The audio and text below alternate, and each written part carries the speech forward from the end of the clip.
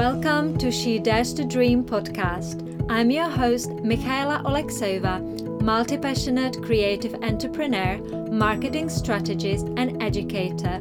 And my intention is to empower you to create anything your soul desires. Whether you want to find your life's purpose, leave your 9-to-5 job, or turn your unique talent into a thriving business, this is the place to dream big. Through a series of intimate conversations, I'll be sharing inspiring stories of incredible humans who had the courage to follow their dreams, building their meaningful lives and successful businesses. I believe that their personal stories can not only touch your heart and soul, they can move and motivate you to take an inspired action and unleash your own potential. So get ready to live your dreams, no matter how big or small. Today, I have a pleasure talking to Elana Jadala, a photographer, educator, strategist, and environmental advocate based on the Big Island of Hawaii and the coast of Maine. Elana is the founder of elanalu.com, a site dedicated to sharing regenerative and sustainable concepts for life and business.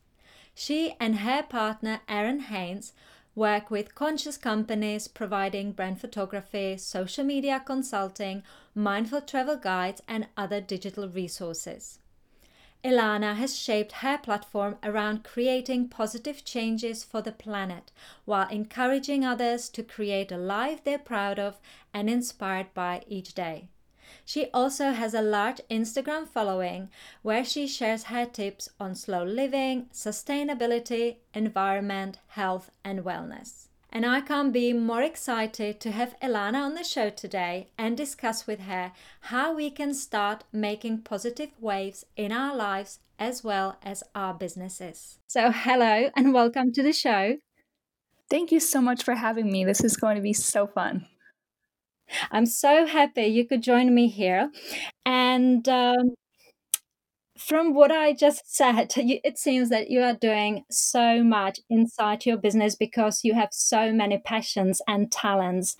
And you seem to be wearing very many hats. So if you could describe your brand and your business in only 3 words, what would they be? And first of all, thank you so much for that kind intro. So much in there. And as far as 3 words, I would say organic, inclusive, and aware. That's really lovely and so powerful as well. And today we know you as a face of your brand, Elana Lu, but how and when did this journey started for you? Was it a smooth and clear path, or was it a bumpy road with lots of detours along the way? I would say the latter. It's been very bumpy and has had lots of twists and turns along the way, but it's been a beautiful one. And I would say it probably started, 8 years ago now. Maybe the seed was planted before then, but it started out, I have done photography for so many years, and that's kind of initially where my creativity blossomed. And when I was in college, I wanted to find a career that kind of used my analytical brain and also the creative side of my brain.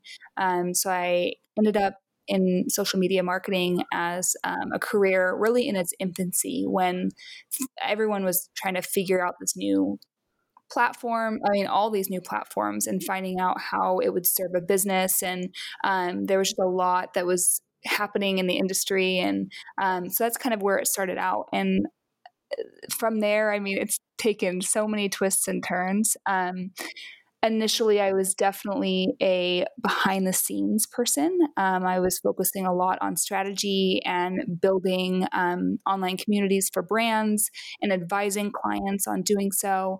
Then I'd say probably, I don't know, maybe 5 years ago or so, it shifted more into a personal brand where I took to my blog to share, our travels and share more of the creative side of my brain. I think because a lot of what I was doing day to day was so analytical and so, right brain. I wanted to flex those muscles and really just lean into a more, like you said, slow or fun or beautiful way of living. And so I started sharing travels and my wellness journey and just our life. And then, it's kind of blossomed from there and taken even more turns. Yeah, I mean, when I came across your brand, like sometimes earlier last year, your brand is definitely very soft and feminine, and I think that's why you've got so many followers on Instagram, and lots of women and young girls can relate to you and what you're doing.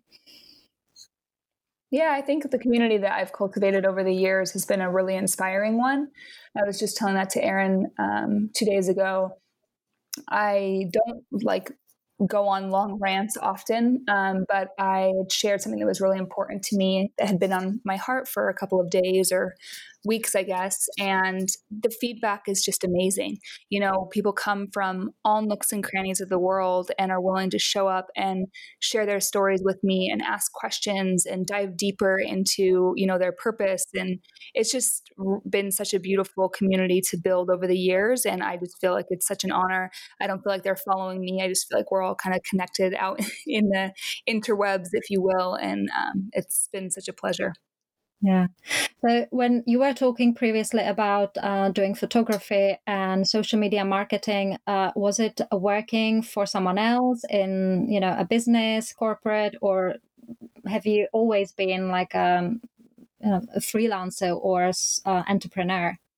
Yeah, so technically it's always been freelance, I guess. I established my business as a business a very long time ago and would just do freelance work for different companies. But in the beginning, it was definitely like I had a large client that took up, 80% of my time, if you will.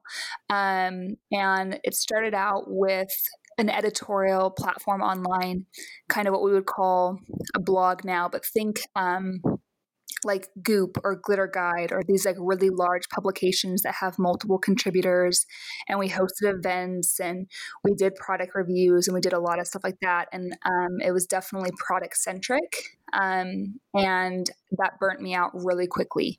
I just realized how material the world is and how even if you buy and buy and buy and buy, that's not where your happiness is centered. And it just felt so icky to me by the end of it. So I ended up pivoting in a really large way and decided that, if I was going to help people grow online and really build something of meaning, this was not where I wanted to do it. And so I really gravitated towards small business owners because they are just the heart and soul of, I say it from my perspective, so the heart and soul of America, but I also know that's so true in any country that you are. And they're so passionate and incredible and willing to adapt and willing to change and just really want to better their lives. And so that's kind of when I found who I wanted to mentor and who I wanted to help with their careers and, to consult or advise or mentor on social media and in marketing in general. So that's kind of how I found my people, if you will. It's just that entrepreneurial spirit is so inspiring to me. And you can definitely feel it. It comes through, and it's very clear in all your posts and all the work that I see, obviously online, but. Yeah, it's definitely kind of watching your story. It seems to me you're in your element doing what you're doing, and you can feel that passion, you can feel your drive, and you're really strong on your beliefs and values as well. So do you think you found your life's purpose? Oh, that's a deep one. I definitely feel more in alignment than I ever have, like both personally and professionally. And I think our life's purpose is going to constantly evolve. And so have I found my life's purpose for this season of my life? Yes. will it change, the next season of my life if I, enter motherhood, or if I move somewhere different, or, if the world is constantly changing. So, I think the underlying purpose for myself, and I think for many people or everyone in this world, is to have a purpose that's much larger than you. Um, when I started out as an entrepreneur, I think so much of what I was going for was freedom in life, right? I wanted financial freedom.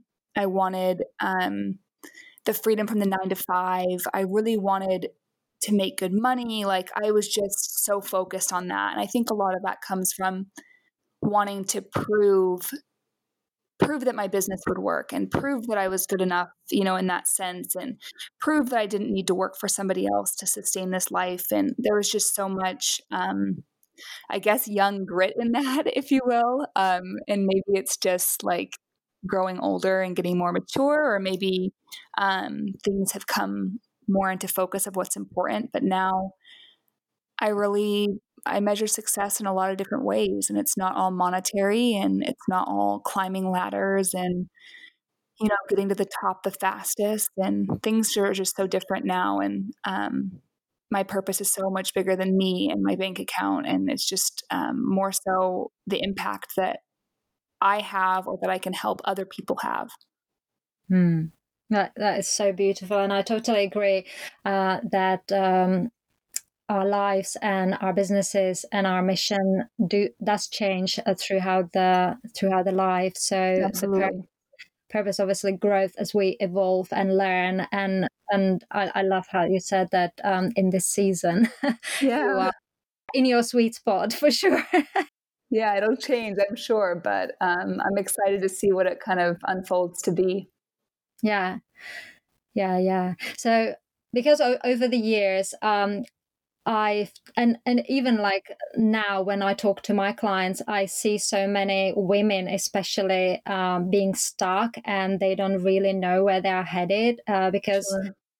they don't have that big vision, and they don't understand that it's okay to start where they are now, and Yeah. it is okay that it is going to change. So better start now and not having it all figured out and perfect, and then learn, obviously, through every step, every action, every mistake, every lesson. So 1,000%. yeah. So do you believe that in our lives we find our purpose and the purpose finds us, or is it an ongoing process of learning, like I just said, evolving, following our Northern Star? Oh, I think you said it perfectly. I think it is following that North Star, and just like leaning into your intuition of knowing what the breadcrumbs are, like what path to follow. And I think if you would have told me what my life looks like now, if you would have told me that 10 years ago or 5 years ago, I probably wouldn't have believed you. And I'm sure that's the same thing, like good and bad, right? Like the way my life will be 5 or 10 years from now, like we can't predict the future. And I think we put a lot of pressure on ourselves. I know I did this out of college. I know I still do this now, of I want, this life. And even if that life is not what it ends up being, but like, that's what you think. And you're like, okay, how am I going to get that? And it's just so much pressure to know, like, we don't know. We're not going to know our life's purpose. It's so much pressure to put on ourselves. But what we do know is there's like little inklings, like what's calling to you, what's calling your attention, how can you step forward into that? And it's not going to be perfect. It's not going to be polished. And it just needs to be your best. Like, just do what's your best now. Like, show up with that, and it'll lead you somewhere, and then you'll get better. And then, that's kind of how it unfolds. Because I think, about all the times that I have let my perfectionism take over, and how many missed opportunities I've probably had just because I wasn't willing to just do it.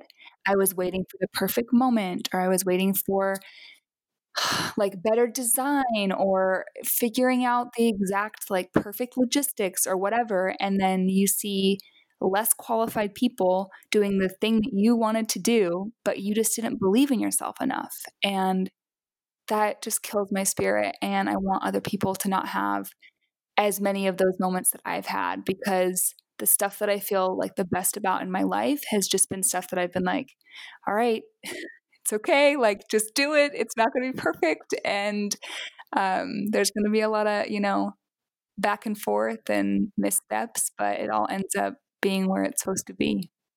Yeah. And this is such an important message to share and share again and again and again. Really, as creative beings as we are, I think we often get stuck on perfectionism. And well, it's so hard not to in this digital age where we're getting a view into like the people that we aspire to be.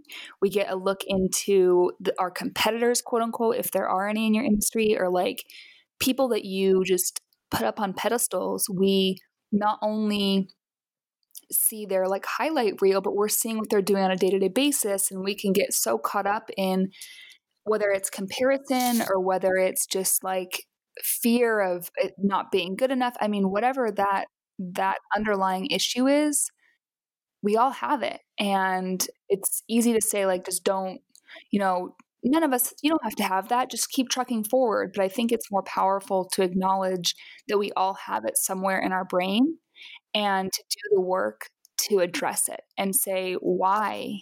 Why am I triggered by this? Why do I think I can't do it? Like, really get to the root of that and then move forward with confidence, because we all have something to offer this world. Yeah. And I think especially like nowadays with the lockdown, with the COVID-19, people are kind of more willing to let go of that perfectionism, and people are connecting to people who are more truth and authentic and real, right? Yeah, honesty is magnetic. I think social media has given us an opportunity to kind of put our best foot forward, which is beautiful. And it gives us a space to really push creativity and do a lot of different things that we don't have another way to do that. Like, there's nothing that's so in real time. And it's a cool way to share a portfolio, if you will. But especially in this time where, like, we as humanity have been stripped of a lot of things, right? And it's down to this, like you said, real reality. Like, we want to know how other people across the world are managing, thriving, living. And we don't want it through a veil of like this, they put up cameras and lights and this. Like, a perfect example of this is I was watching one of those international concerts that all these like famous artists come on the television and are singing to the world. And I was watching multiple people that just kind of set up a phone and they're just playing their music and they're so in the moment. And, I'm in tears. That's just who I am as a person. I'm like, this is so beautiful. Like, this is just, we all feel so together.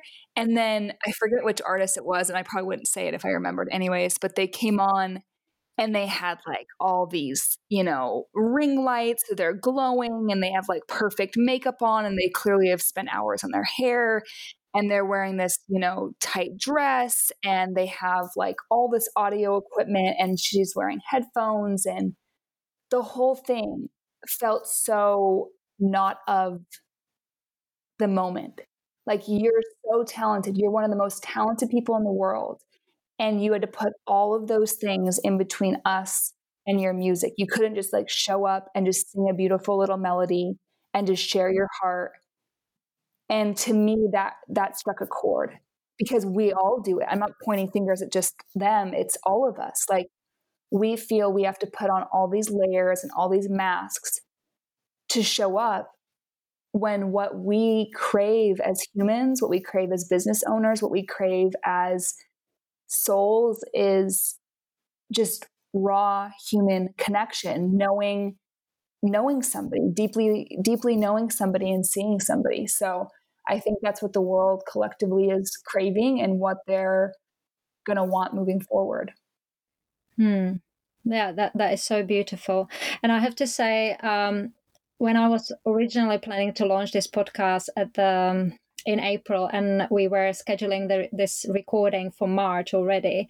And then the COVID-19 obviously came and everything started changing. And in the first week, I felt that anxiety, obviously, what's happening, the school closed. So suddenly it was just such a massive change. So I felt like for the week, like a bit anxious. And also all the other guests I was inviting onto the show, they suddenly had completely different priorities. So I put the podcast on a hold. But then you were the one who actually sent really beautiful, simple, and encouraging message. I think there's so many ears to listen to positive and inspiring messages these days. So after kind of couple of weeks, I took the next breath and the courage, to be honest, because I thought I'm just gonna do it.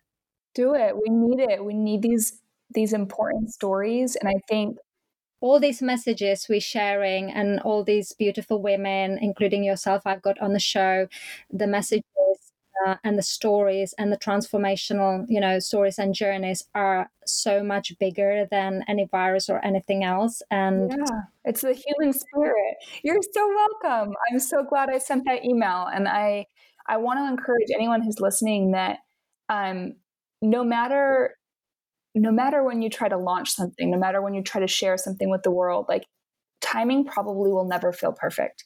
And I respect so much how you did take a pause, because I also did the same with everything in our life, right? So many of us were scrambling and re-examining life practices, and people have their kids home and they're trying to now work remotely and figure out how to get food. I mean, there was literally so much that like shook in our worlds.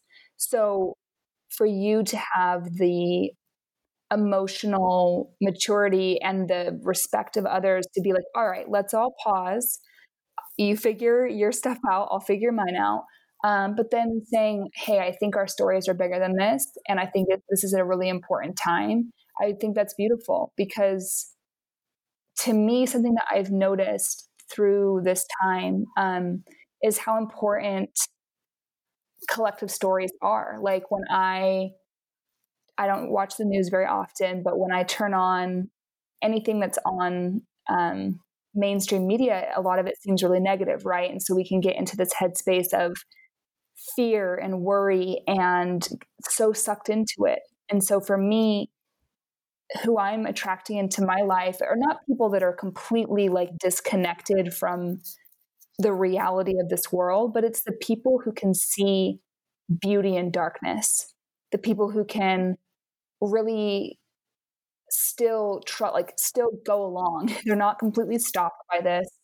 They're not allowing it to take over their lives, but they're finding ways that they can help the greater community, whether it's through their stories, whether it's funding money, whether it's, giving time or, their gifts into the world. But the people who have just adapted quickly and moved forward, to me, that is the ultimate hero story. Yeah. Yeah, that's so beautiful. Like going back to your story, we took a bit of a detour, but based on the list of all your business roles as a photographer and educator and marketing strategist and environmental advocate, yeah, how do you manage to bring all your multiple talents and passions together and juggle it all? Oh man, well, I think a lot of us are much more like hyphenated titles than we give ourselves credit for.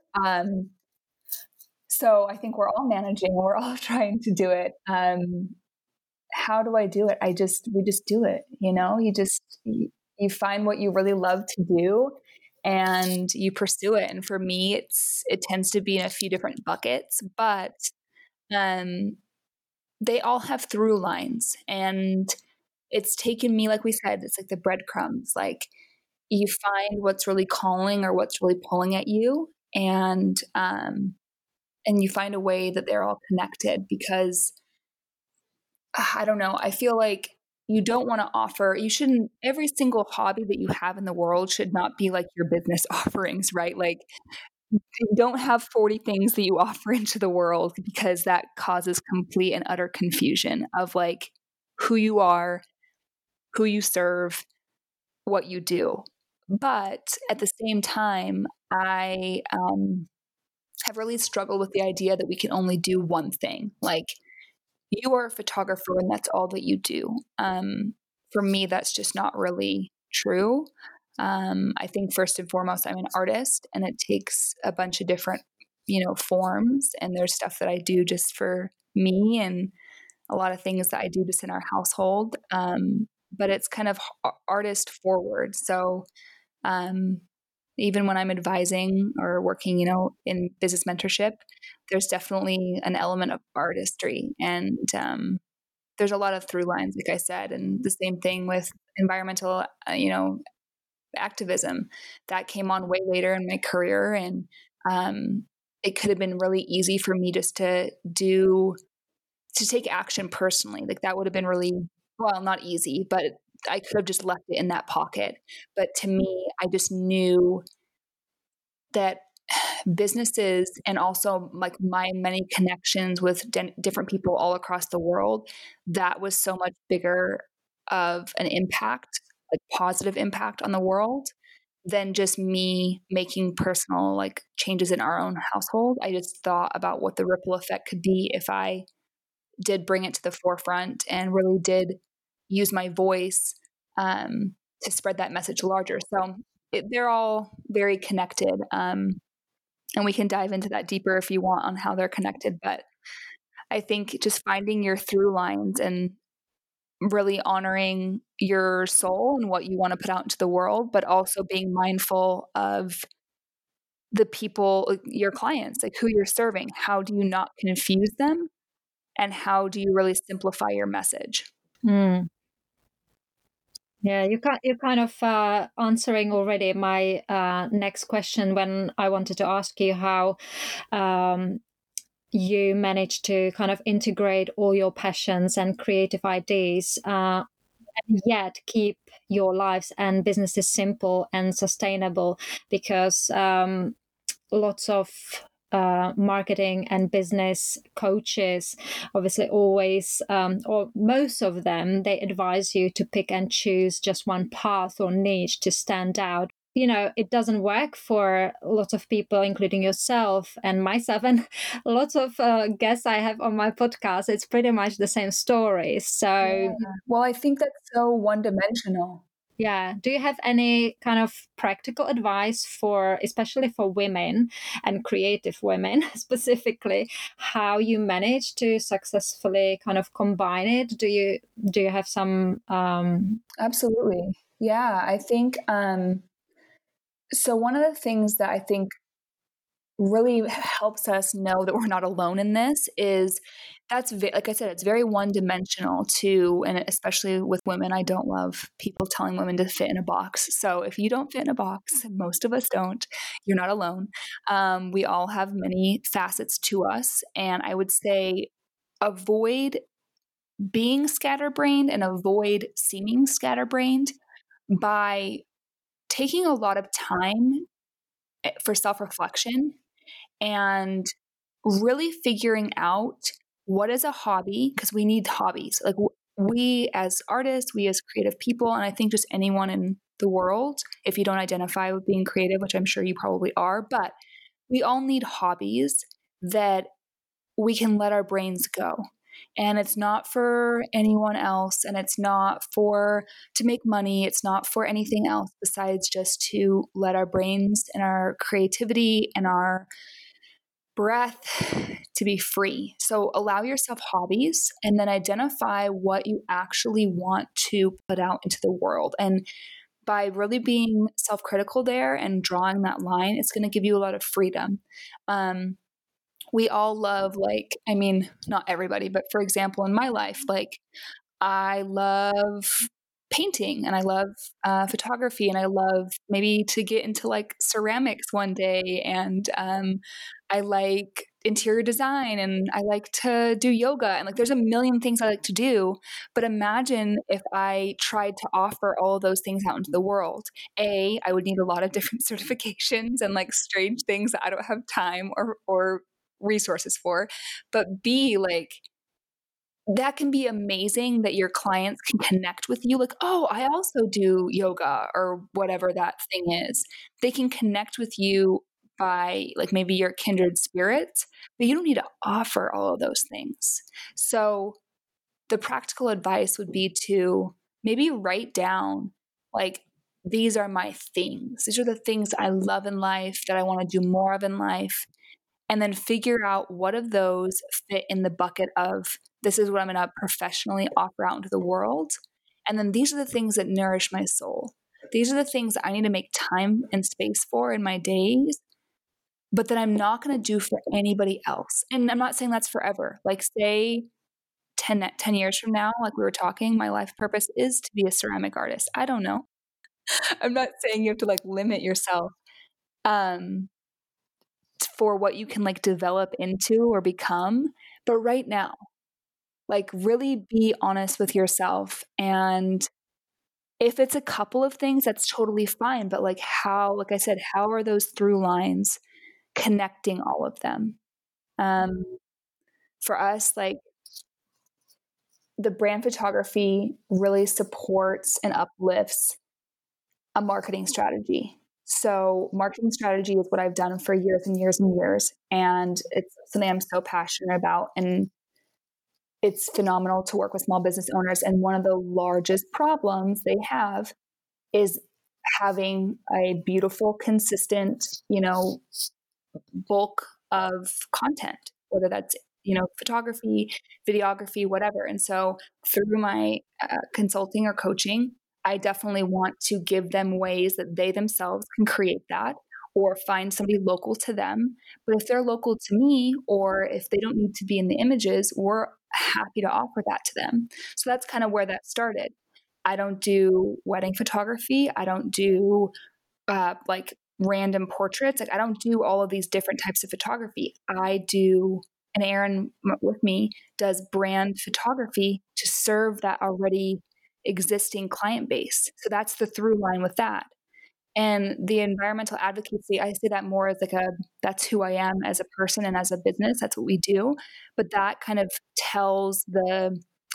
that kind of dictates our practices. So when we do the photography, we are creating as little waste as possible. We are offsetting our flights. Like we're very mindful as a business. So it's like they all have through lines on what that looks like, client facing, if you will. Does that help? Yeah. Yeah, totally. And as you said, if you had all these hobbies and turn them into businesses, you would also have to have absolutely enormous team of people to support you, right? And you would have no free time, right? Then you would never be able to do those things that you love in the first place. But even with your one business, I can imagine, and it's not exception, obviously, to all the other businesses. It's always so much going on, even in that one business, because we are like personal brands, we are solopreneurs. And is it always easy for you to maintain a healthy work-life balance? Do you actually find the time for yourself, for self-care? Like, do you have a team of other people who support you so you can take the time off? And maybe then tell me or describe what your typical day looks like. Okay. And I love that you asked me this question now and not like 3 years ago, because my answer would have been wildly different. And that sucks to admit, but that's the reality. And I have Aaron to thank a lot for this because he's a really balanced person, if you would ask me. He has a lot of hobbies and that's his self-care. And so he's really helped me put a microscope onto my life and to see, like I said earlier, how much my self-worth was tied up in my productivity and how I was a complete and still kind of fall into those habits sometimes of being a workaholic. Like when your self-worth is tied into how much you get done, that list never ends. Like I could have 40 things on my to-do list and still feel insufficient because I only did 38 of them. Like that's just ridiculous. in the last couple of years, I really started to see how ridiculous that was. And so something that's really important to me is to have efficiency in our business so that I'm completely inefficient in my normal life. Like I can just have this really slow, like very like lovely, yummy, slow, relaxed life that requires my attention, like gardening and making food. Like I don't want an efficient life. Like I don't want delivered meals and home delivery this and an assistant for that. Like I don't want any of that. I want slow, intentional living, and I want efficient, smart business. I want to, work less, make more, if you will. And it's taken me so long to kind of find what that looks like. And so, um, boundaries is huge. That is something that I have had to learn of like when to turn off.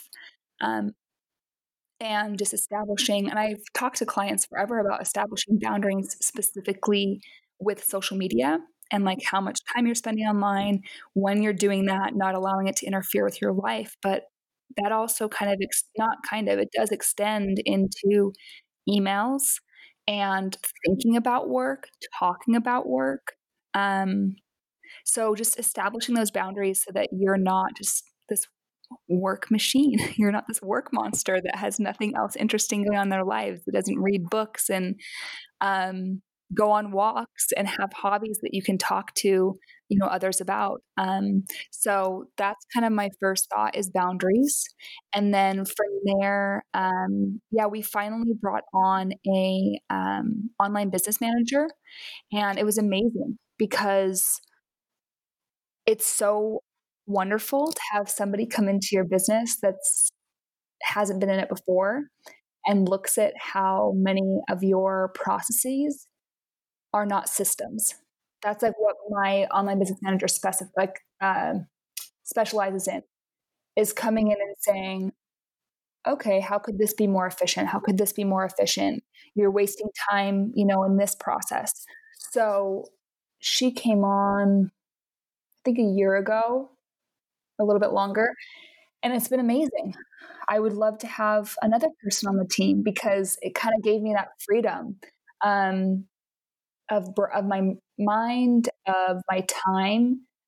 And for years, I had said, I can never have anyone. This is my business. How could I ever trust anybody?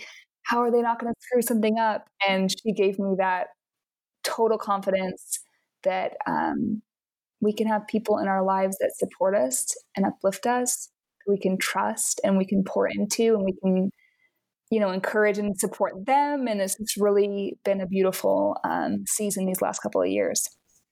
Yeah, yeah.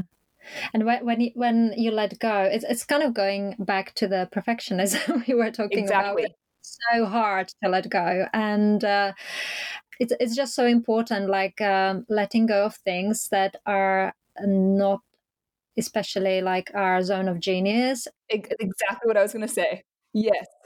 It's so much space to be more creative and deliver more values and work with more people and share more greatness with everyone. Yes. That is just so important, and I've been kind of on the same journey and path. I've been learning to let go for many years because I always kind of feel I can do it myself and I do it the best way. And exactly, my kind of I don't know, 50% is someone already 150%. So. Yes. And it's hard to find the right people. And I'm just going to say that because I wish someone would have told me that. I feel like a lot of the people that I look up to and have in the past have all just said, outsource. That's like the key to life or the key to business. Like, it's so easy, blah, blah, blah. Like, here's a million resources to find people. And I went through 2 different VAs because that's what everyone told me, that's where to start. And they worked out horribly. It was horrendous. And I took all the precautions of trying to really ask great questions in the interview and find the person and blah, blah, blah. And it's a path that I don't regret anything because it taught me lessons, but it was really hard. I don't love firing people. That was one of the hardest moments in my career, and it's honestly why I think I took so long to bring somebody on is because I don't like that. Like, I don't want people in my life that I don't want in my life, right? And so if they come in and then they're not lovely and wonderful and not an addition, then I have to be the person that lets them go. It's not lovely. Um, so that was hard, but I finally found someone amazing. And I think that really following your gut, I think I probably knew that the first two were not a great fit. But asking really, really specific questions, and there's like resources out there about this on what specific questions to ask. I'm not an expert and I don't know your exact field, but if you're listening and you want to add someone on your team, just know that you can be as thorough as you need. Don't just hire someone immediately. Don't hire somebody off of a referral. Ask like very specific questions for your needs. Get really, really clear on your needs before you bring somebody on. And it can be such a absolutely relief. It can be beautiful. It can be this wonderful thing if you find somebody who really complements exactly what you need. Hmm. Yeah. And not so behind the scenes part of Elena Lou is your partner. So with whom you navigate the waters of owning and managing your business now. So what's the best and the hardest thing about working with him as your partner? Oh, that's so hard. I always call him the not so behind the scenes because the brand name is Alana Lou, and I had that way before he came on to work with me. So I never we tried to do a separate brand that was both of ours together because that was super important for me. But in the end, it just became so much more complicated of like confusing clients, more, web pages to manage, more emails to manage. It just in the end became much less clarity, and we're all about clarity and simplicity in every element that we can. So now we're back to Alana Lou, and he's the best. Best and worst part of working together. Best is we are very complementary personalities. There's a lot of elements in his persona that I don't have, and vice versa. So it's just cool that we can bring different elements into our work and really balance one another as business partners, as life partners. It's just a good balance. So that would be the best part, is just having somebody who shares your vision and can kind of like check you, if you will. Like, he's willing to really ask those hard questions and hold up a mirror for me, and vice versa, of like, are we really going in the direction that we want? Are we, working towards our highest selves? How can we deepen our work? How can we be better? So that's the best part. The worst part, I don't know, is mix. If we disagree with something for work, I hate that it can potentially interact with like our own personal relationship. Um, I mentioned boundaries earlier, and I think we've gotten better with that through the years of working together, but we're still not perfect. I mean, I don't know. There's times he's walking past me right now. You want to give your thoughts, babe? He laughs. Yeah, I think finding like ways to let work go. And that's what we're all working on as people, right? And especially as entrepreneurs, is for us, there's no like office to close, or like, brick and mortar store to close and to leave work at work. So we have to work extra hard to prioritize not talking about work, to cultivate our own romantic relationship, and have experiences that we share that have absolutely positively nothing to do with work. And it takes time, and it takes the dedication from both parties. And I'm really thankful that he sees it as much, if not more, than I do. He has a very clear view of how work is playing into our relationship, and he communicates that, and that's powerful. Yeah. And knowing, this is total side note, but knowing your partner's love language, if you haven't like researched that or done the test, I highly recommend it. Because how we receive love as humans is not all the same. And so the way I receive love is not the way that Aaron receives love. And so when you know what your partners are, and you might know it inherently, like whether it's quality time or words of affirmation or physical touch or whatever that is, we tend to love people the way we want to be loved. And that might not be the way that they receive love. And so I say that because one of Aaron's top ones is quality time. So that's, me making the conscious choice to not be on my phone, for us not to be watching something on television or running an errand, thinking about the to-do list. Like his is undivided quality time. So that's us in the ocean. That's us doing something together. That's, really spending uninterrupted time together. And so I know that we're going to be out of balance if I'm really stressed out with work. And that's all I'm talking about. Like we're on a date and I'm like, so that project that we have to get done by, no, like that's not helpful. That's not conducive to a healthy relationship. So just honoring those. It's really the intention to be present, being present. Exactly. Yeah. Okay. And what is actually his role in your business? Is he on the creative part or a bit more of the kind of behind the scene, like management and stuff? Both. So initially he came on and he's worked in business development for the last 10 years.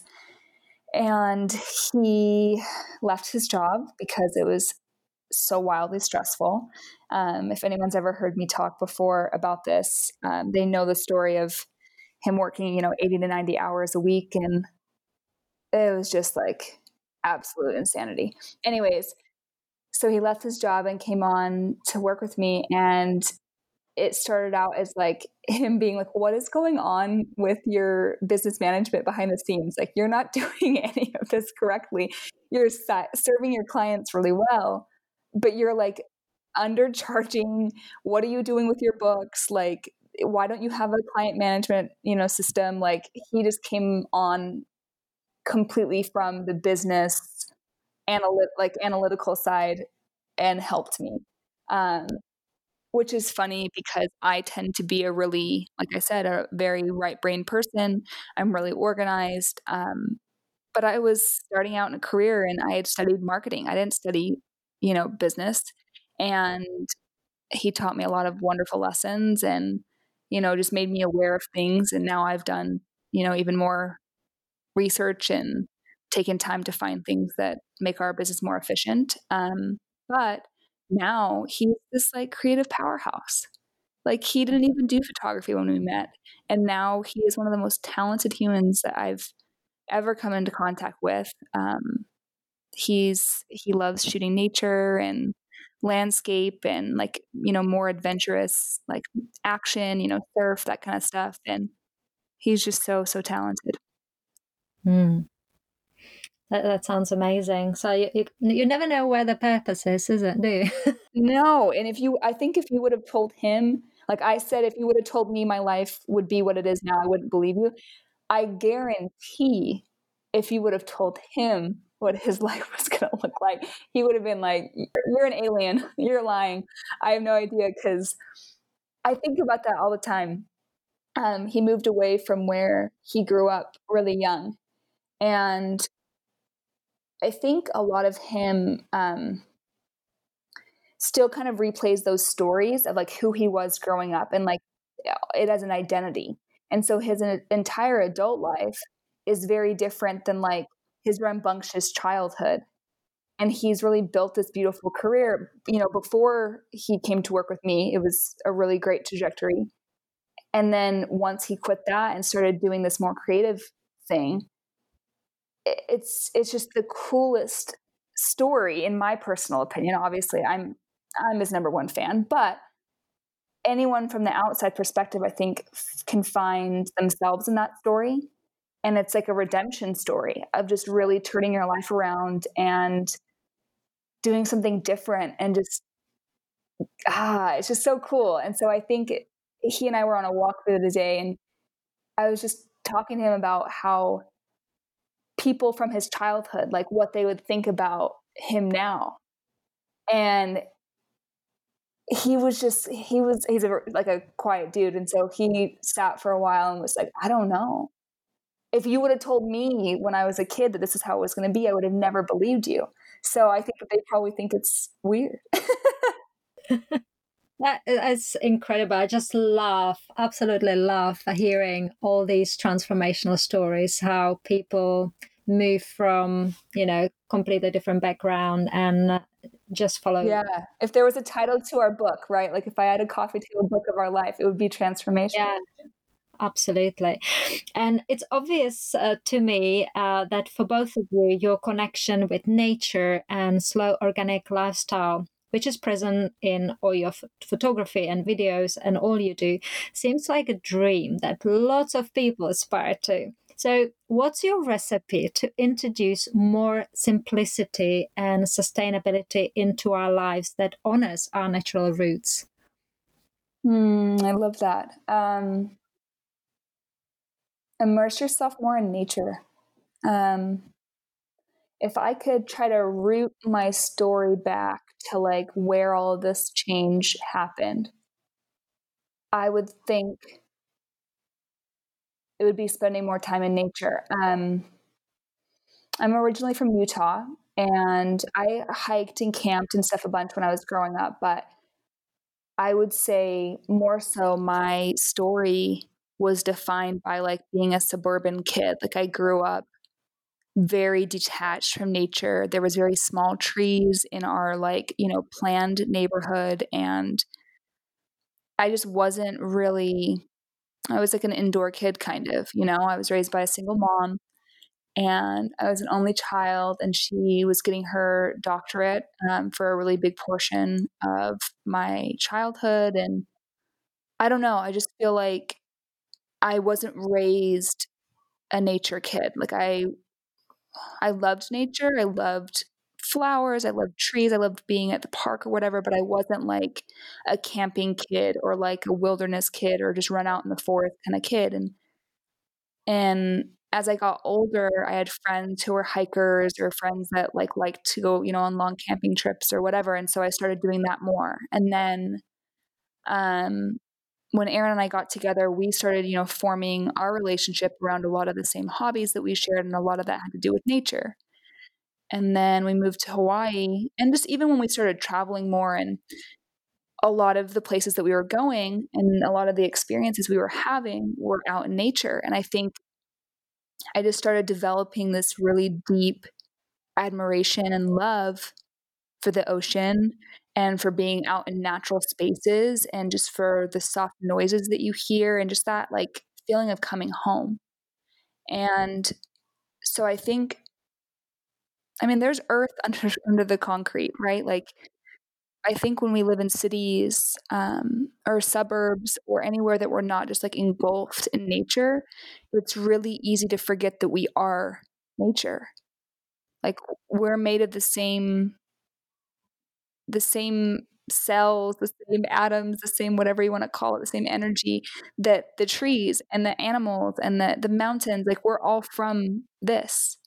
And so by spending more time in nature, I think it's really a lot easier to want to develop habits and practices in our daily lives that's much more conducive and honoring of that ecosystem that we belong to. And I have more like practical, steps and things to take on my blog, on my social. Like you'll find all of those practical things.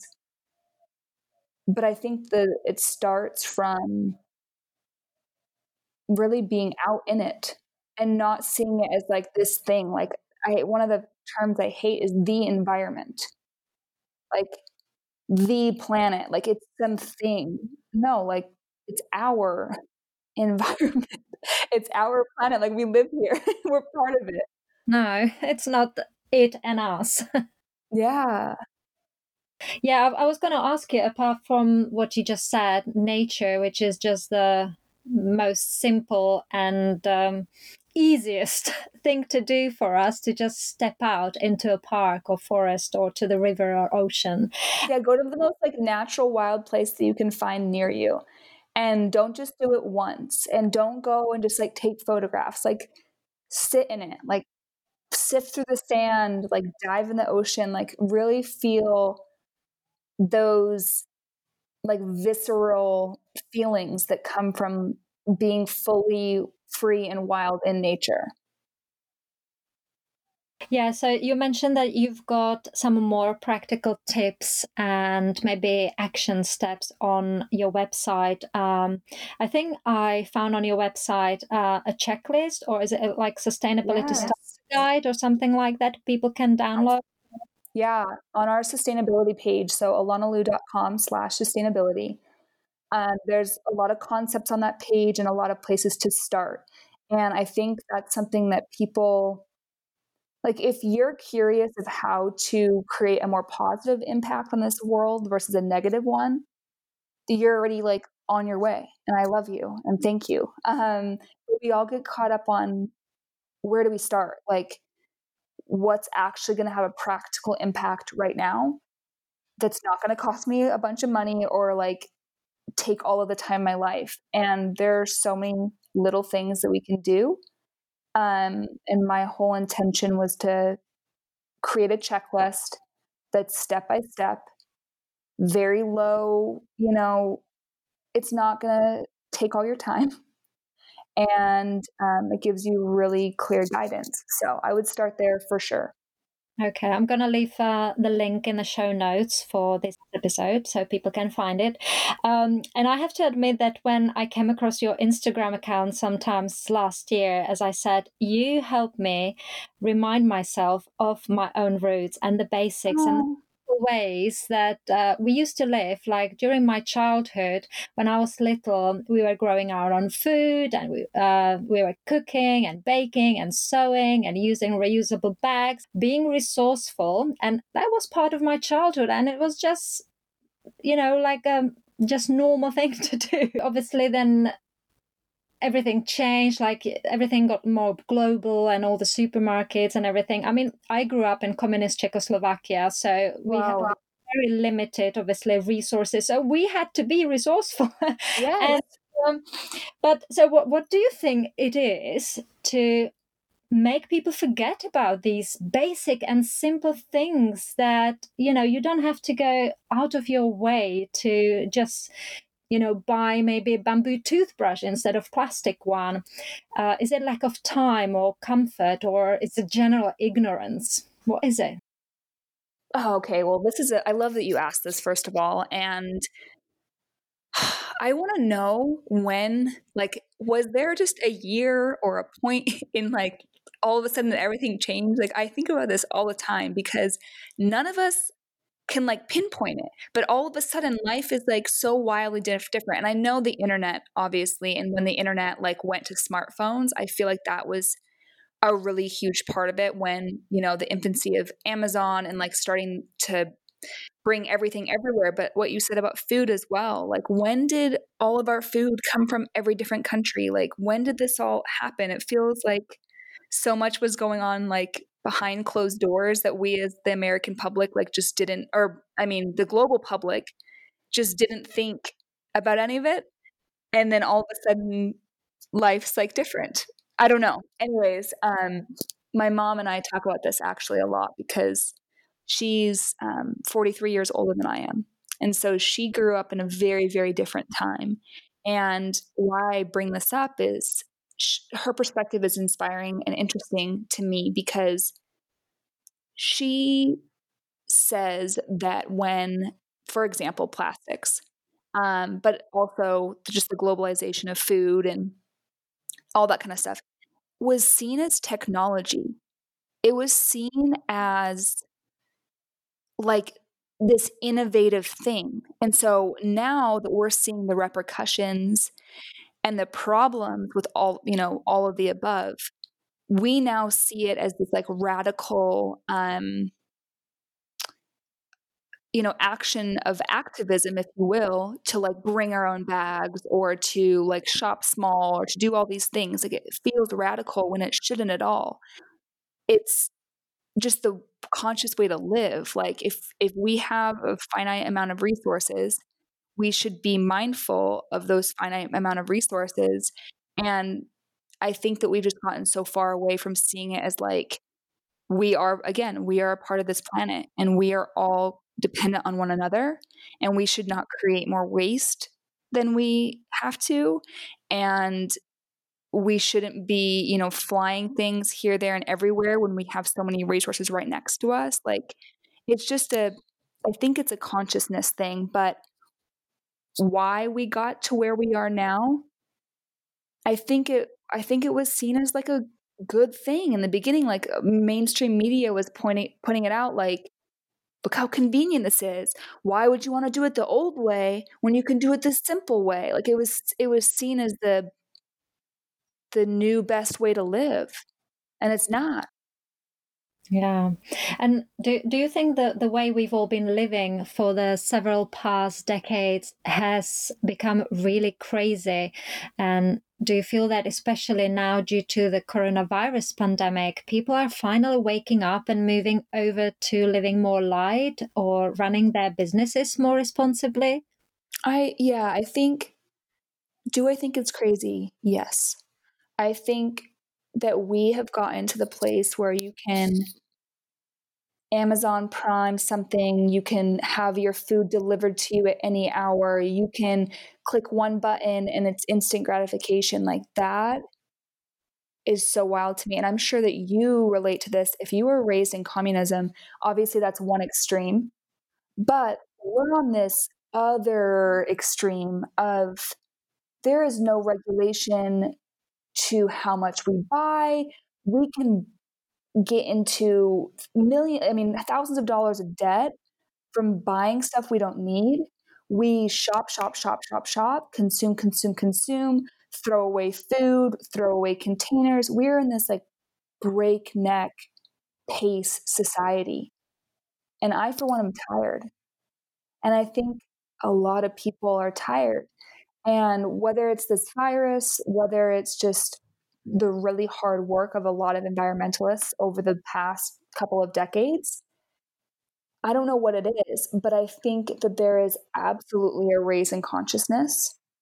Um, I think that there's absolute movement, but I also get disheartened because for every 10 people I see that are doing something amazing, I see people that still don't care, that are just so disconnected, using single use plastics, flying stuff from every other country, never supporting local, shopping at these giant conglomerations, investing money into really dirty, corporations.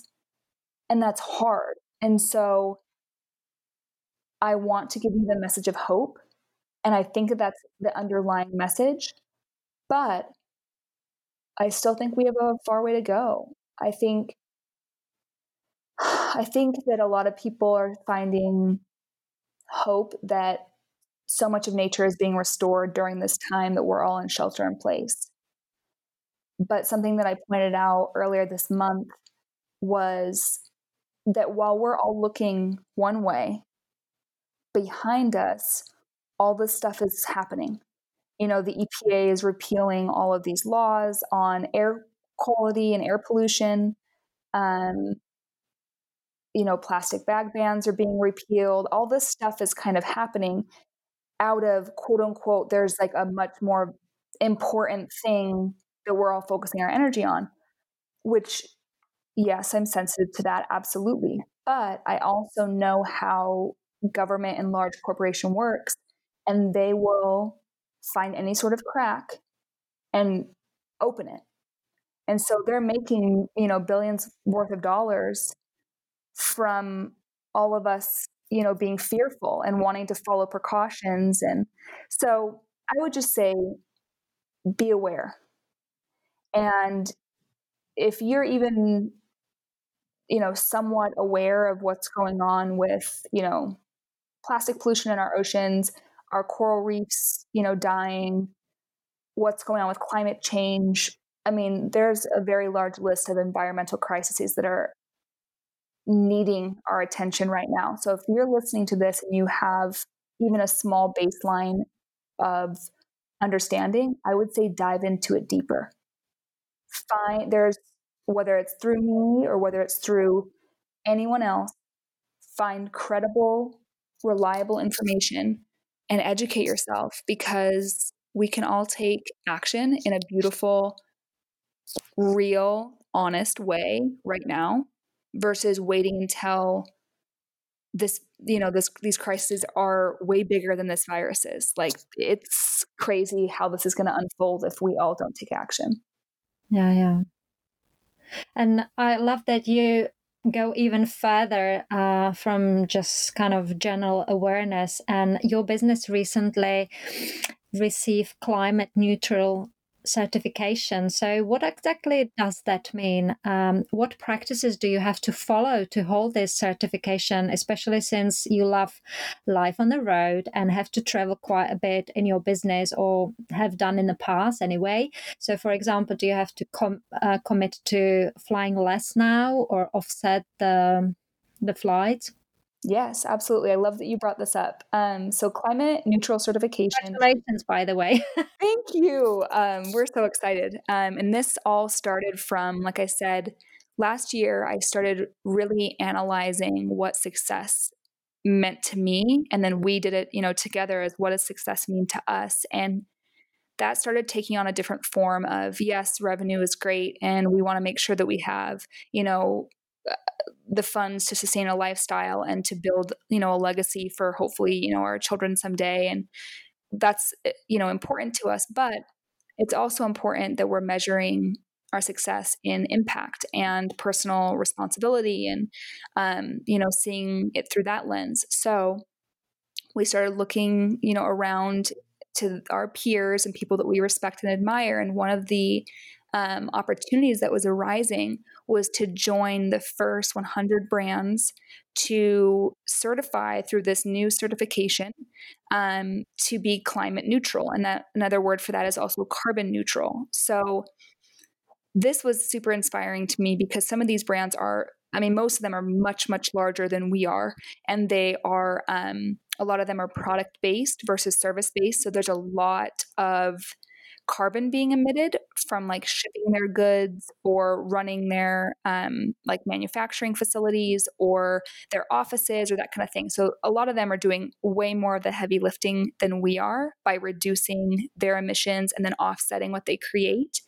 But like you said, flying is one of the dirtiest acts that we do to contribute to climate change as individuals and as business owners. And so something I love that we're all learning through this, season of, COVID-19, and I think it'll carry on after this, is how much of us can be doing work remotely.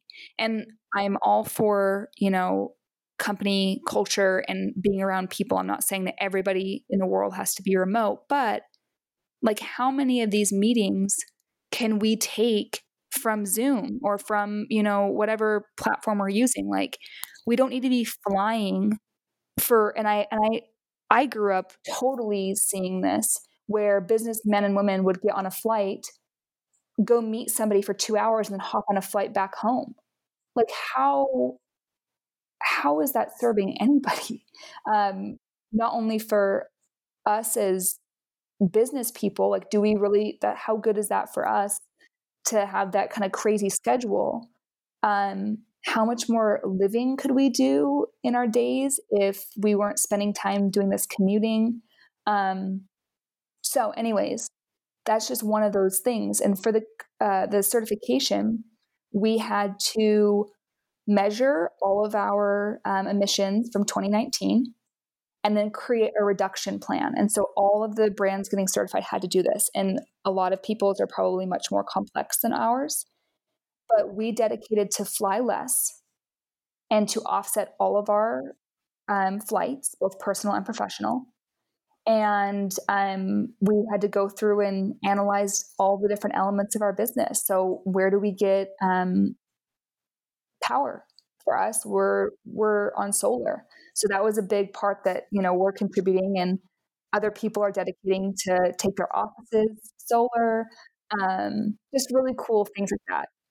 But it's analyzing what we're doing to create carbon and then finding solutions to reduce that. And then what we can't reduce, we offset. And so when you offset your carbon, whether that's personally or professionally, you are contributing money to these different projects. They have a bunch of different ones all over the world, and some of them are really like interesting and not what you would think. Some of them obviously are like planting trees. That's one of the most common carbon offsetting programs in the world. But some of them are changing and providing cook stoves to third world countries. In a lot of third world countries, they burn a fire 24 hours a day. All year long to cook their food or to warm their homes. And by going to like an energy efficient cook stove, it takes out so much of what they're emitting. So that's like an interesting one. There's ones to do with like removing appliances like air conditioners or refrigerators or whatever from landfill. There's just so many. I'll stop. Obviously, I'm a geek, and this is like stuff that I find super interesting. But yeah, you're just working with people all across the world who are dedicating their lives to contributing positive things into our atmosphere versus, emitting carbon. So they're finding solutions, and we get to invest in them as businesses. And to me, it's just taking responsibility and regenerating the earth that we so often just take from. Like we take all these resources, we make all these things, we ship them all around the world. And then how often are we actually pouring something back in to the place that we take from? Yeah. And we also take the planet for granted, that there are unlimited resources and then we can just, grab it in abundance. Sure.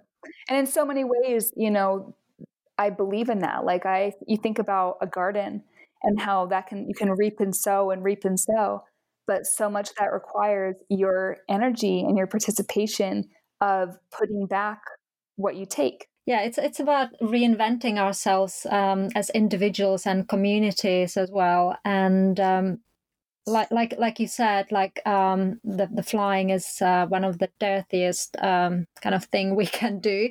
Yeah. We personally live in southwest London near Heathrow, and with what's going on now with the lockdown, I noticed just a few airplanes flying over our heads. So it's not only the carbon pollution, but also like the noise pollution. Otherwise, there's just plane like every minute flying over our heads. Yeah, we live close to the airport too, and it's insane. Like yesterday, we were watching sunset, and I saw one plane take off, and I nudged Aaron. I'm like, "Look, a plane!" And he's laughing because we usually see plane after plane after plane because everyone comes to Hawaii, and it's wild. It's in a way it's sad, because I do love how many experiences we've had and how much I've learned about this world through travel. Um, it's humbled me. It has opened my eyes. But I think the same idea, we got really kind of out of hand with it. We are surface level travelers. We are tourists through and through, right? As a society, we go, we take, we leave. And I hope maybe through this, we kind of analyze whether it's for business or for personal, how can we be more mindful? And whether it's traveling less, offsetting our flights, investing in communities when we're in a new place, learning about, their customs and their culture and honoring that. I don't know exactly what forms it will take, but I just hope it's something beautiful. Yeah. And you talked about your travels now again, and from all the beautiful photographs and videos and the messages you share on your Instagram feed, you seem to me as a person who prefers collecting memories and experiences instead of material things. So tell me, what's been your most memorable one so far in your life, in your business, and traveling the world? Oh, I love it. It's just like hits you deep. I am absolutely somebody who collects memories over materials. There's been many, many trips that we come home with not a single thing new. But we have a lot of photographs and a lot of stories to tell. And I think that's what's going to make me the happiest when I'm old. Some of my favorite memories, I think, would have been made in Maine. That's where Aaron's from and his whole family is. And when I think about it, I smile really big because that's a huge place that I cultivated a love for the ocean and just really being out in nature. And I love it there so much. And it's a second home to me. But we also have loved our time in New Zealand. That was amazing. We spent a month there and just traveled all around. And again, it's just any place that really has such a special hold on my heart is it's places that I spend a lot of time in nature and that I'm just seeing, a variety of coastlines and textures and meeting really incredible people. And yeah, I don't know. To me, something I've said in the past, and something I think about all the time is my favorite view in the world is sunlight rippling on like the waves on the surface of water. Because to me, that's home and I could be anywhere in the world. And I just I love simplicity. I love places that just sink into your heart so deep. And it's not just one place. It's not just, here's my favorite destination, you should go there. It's more a feeling. And I think we all get that in different places. Mm. That is so beautiful. But before I let you go, I ask all my podcast guests this last question. Do you have a favorite mantra or affirmation you live by that keeps you motivated and inspired on your journey towards your dreams? Ooh, there's something that I read recently that's really stuck with me. Let me see if I can remember it right. I think it's most humans are never fully present in the now because unconsciously we believe that the next moment must be more important than this one. But the fact is that we miss our whole lives, which is never not now. Like, I don't know if that makes sense, but our whole life is now. we never live like, yeah, I don't know if that makes sense or not, but to me that means quit hoping and wishing that things are going to get better and work on them right now. Um, don't wait for something because it's now. There's something so beautiful in that. And then the other thing that always is in the front of my mind and has been for years is be as you wish to seem. Uh-huh. That's beautiful. So, finally, would you mind, before we say goodbyes, would you mind sharing one more time where can people download that sustainability starter checklist that you mentioned earlier? And also how they can find and connect with you online and on social media? Absolutely, yes. Come connect with me on Instagram. My handle is at Alana Lou, ELANALOO, alanalou.com. And then where you can find that checklist is alanalou.com/sustainability. Awesome. As I said, I'm going to leave the links in the podcast notes. And I think this is goodbye now. This was so... Thank you so much. This was beautiful. I loved all the questions that you asked. That was just so different than anything I've done before. And I really hope that everyone listening gets something from this. Leave what or take what serves you and leave what doesn't. But I really hope that it helps in some way. Yeah. I honestly love to thank you from the bottom of my heart for taking time off today to share not only your personal story, of course, but taking us behind the scene of your business and most importantly, empowering us all to make better decisions and become better versions of ourselves. So thank you again. It was my honor. Thank you. Well, I hope you enjoyed this episode of She Dares to Dream podcast. If you loved it as much as I did, make sure to rate and subscribe to the podcast so you never miss an episode. Then head over to the show notes for all the links and information on my guest this week. You can check it out at michaelaoleksova.com/podcast. And while you're there, don't forget to download my free manifestation guide that shows you how to create a business and life of your dreams. I can't wait for you to tune in next time, and until then, have an awesome week.